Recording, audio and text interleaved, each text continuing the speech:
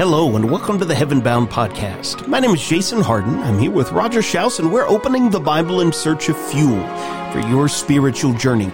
This is where we talk about life, the way it was meant to be, and what it means to be a disciple of Jesus in the 21st century. Wherever you are, thanks for joining us on the journey today. Well, welcome. We're into a new month here, the month of September. And on Fridays in our podcast, we like to kind of have a theme. And so there are 5 Fridays this month. And Lord willing, we want to kind of wrap a special theme this month that we hope will be helpful to you. The Harvard Business Journal said recently that communicating is the number one factor in advancing someone's career. And how often do we see in relationships, particularly in marriages, that when there's some bumps and some struggles and troubles, part of the problem is communicating. One doesn't understand the other. That is such a factor that John Gray wrote a whole series of books a few years ago, Men Are From Mars and Women Are From Venus, the idea that we speak a different language. So this month, what we want to do is we want to talk about the art of communicating. And we want to look at several different layers of this. We hope this will be very helpful for you as we consider some things. We're going to begin today by talking about how God communicates, the power of words. Of all the ways God could communicate, He chose words. From that, we want to talk about in our next lesson, communicating within the church and how that is a vital part of our fellowship. From that, we want to talk about communicating through disagreements. That's a part of life. And how do we do that? How do we handle disagreements? From that, we want to talk about talking to teens. That's always a difficult topic. Sometimes we're not on the same hemisphere in our language, but we need to do that. And then we're going to wrap this up with kind of an interesting topic. We want to talk about talking to ourselves. There's a wonderful parable Jesus has as a farmer who's tearing down his barns, going to build larger barns. And in that structure of Jesus talking that story, the farmer says to himself, I say to my soul, you have many goods laid up for many years to come. He talked to himself. And we want to talk in that last lesson some things we should be saying to ourselves. So that's where we're going with this series. It's about communicating. And communicating is really how we express what we know, how we feel about each other, and all those things. And so we begin today by talking about how God chose to communicate. And with that, we want to look at the emphasis that God chose words. Yeah, on page 1 of our Bibles, Genesis chapter 1, verse 1 tells us, in the beginning, God created the heavens and the earth. The earth was without form and void, and darkness was over the face of the deep, and the Spirit of God was hovering over the face of the waters. If we just had those few sentences, and then the Bible moved on completely to a different scene altogether, maybe our minds and our imaginations would just run wild as to, okay, well, how did God do this? What do you mean He created? What did that look like? What did He use to create? And Roger, to your point there, even just introducing this entire series, of all the ways God could create, He used words. Genesis 1 verse 3 tells us, and God said, let there be light, and there was light. In verse 6, and God said, let there be an expanse in the midst of the waters. Verse 9, and God said, let the waters under the heavens be gathered together in one place, and let the dry land appear. It is repeated over and over and over again on page 1 of our Bibles. God said, and it was. So from the very beginning, we are introduced to the matchless power of God and His Word. Yeah, that was the avenue He chose. I mean, He didn't send pictures. He didn't just put something in our minds. He didn't send us a video. He chose words. Let's just throw a couple other passages on this to kind of emphasize this. In the book of Hebrews in chapter 1, God, after He spoke, see that? God, after He spoke long ago to the fathers and the prophets in many portions, in many ways, in these last days has spoken to us in His Son, whom He appointed heir of all things, through whom also He made the world. We remember in the temptation of Jesus in Matthew chapter 4, when the devil tempted Jesus to turn the stones into bread, that Jesus says, man shall not live on bread alone, but on every word that proceeds out of the mouth of God. All through our Bibles, particularly in the prophets of the Old Testament, we find this expression, thus saith the Lord. God would say things, and that would emphasize the very power of these words. Young preacher Timothy was told in 2 Timothy chapter 4 and verse 2 to preach the word. And so we see the power of words here that God chose. Now, there's some reasons for that. And let's just kind of walk through some of these real quickly. First of all, words have definite meaning. When somebody say stop, well, you know what that means. It means stop. If someone say look up, well, you know what that means. It means to raise your head, look up. Because words have definitions. They have specific meaning.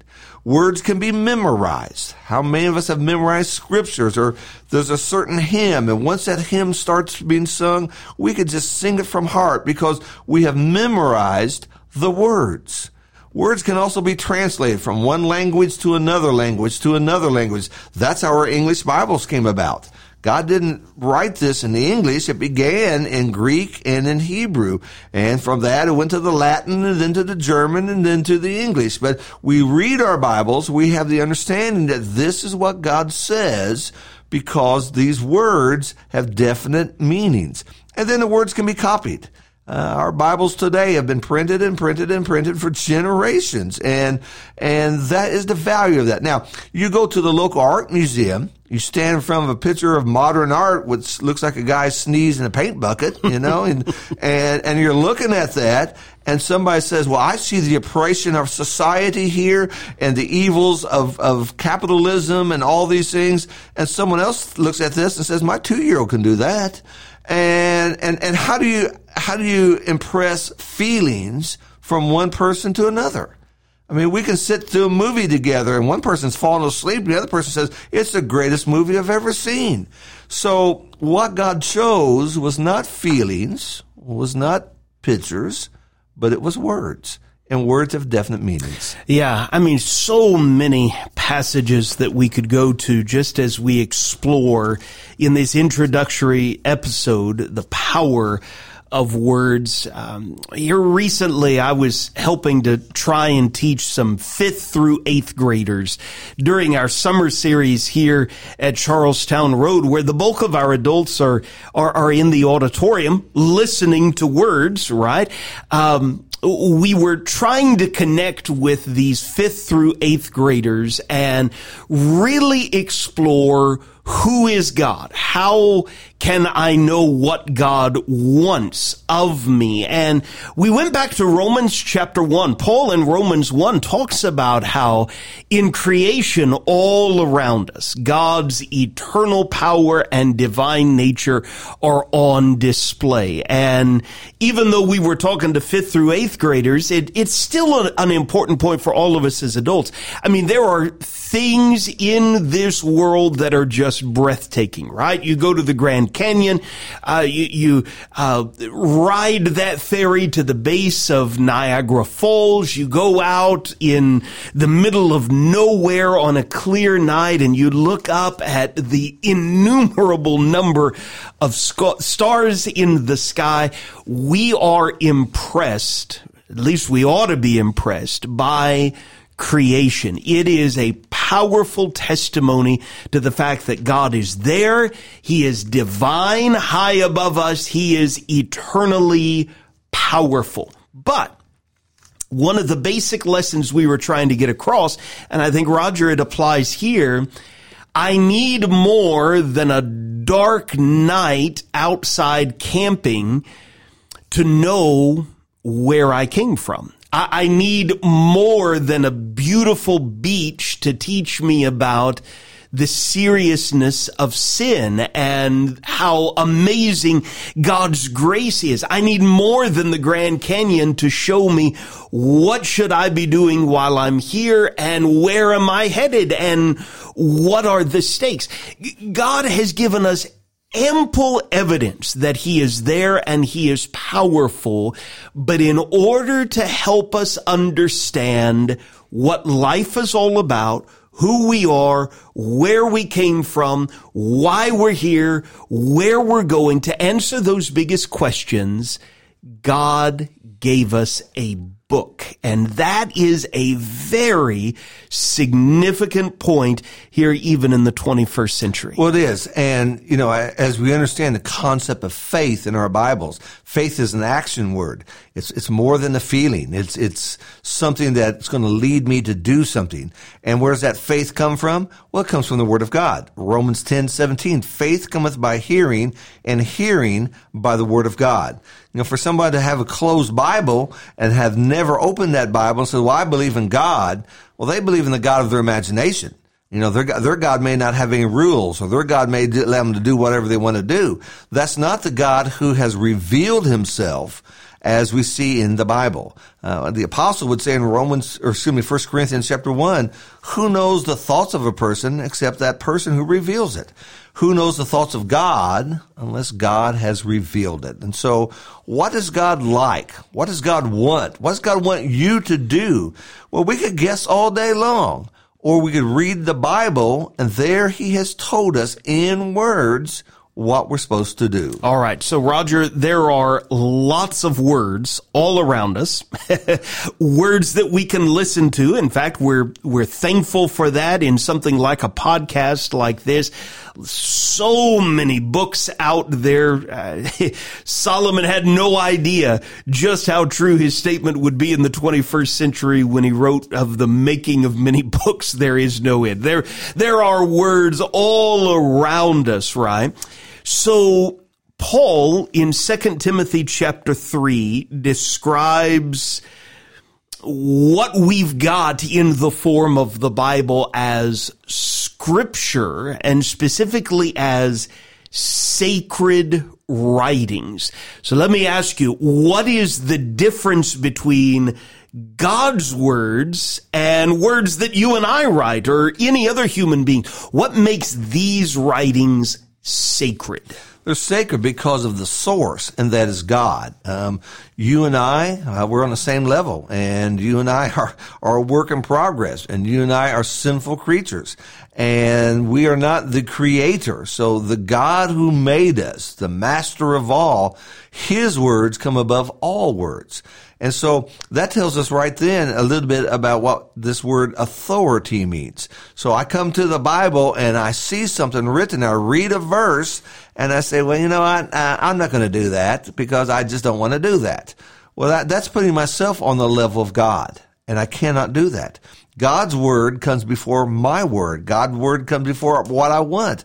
And that makes his word sacred and special. And so, as the Bible closes in the book of Revelation, chapter 22, God places some serious warnings to anyone who would take away from these words, or anyone who would add to these words, because they are God's words and no man can alter them or change them. And that again makes them divine and sacred in that way. All right. Divine, sacred, and powerful, right? Even connecting it to page 1 of our Bibles, we just briefly noted God said, let there be light, and there was light. His words are power, not just to create, but power for salvation, right? That's how Paul describes it in Romans chapter 1 and verse 16. The gospel, the good news, is the power of God for salvation. The book of Acts is a great place to go and just notice the power of words, right? From the very beginning, Jesus tells his apostles, stay in the city of Jerusalem. The Spirit, the Helper, is going to come. He's going to guide you into all the truth. He's going to give you words to share. They do that. We can read what they say in Acts chapter 2. And by the end of that chapter, there are thousands who are cut to the heart.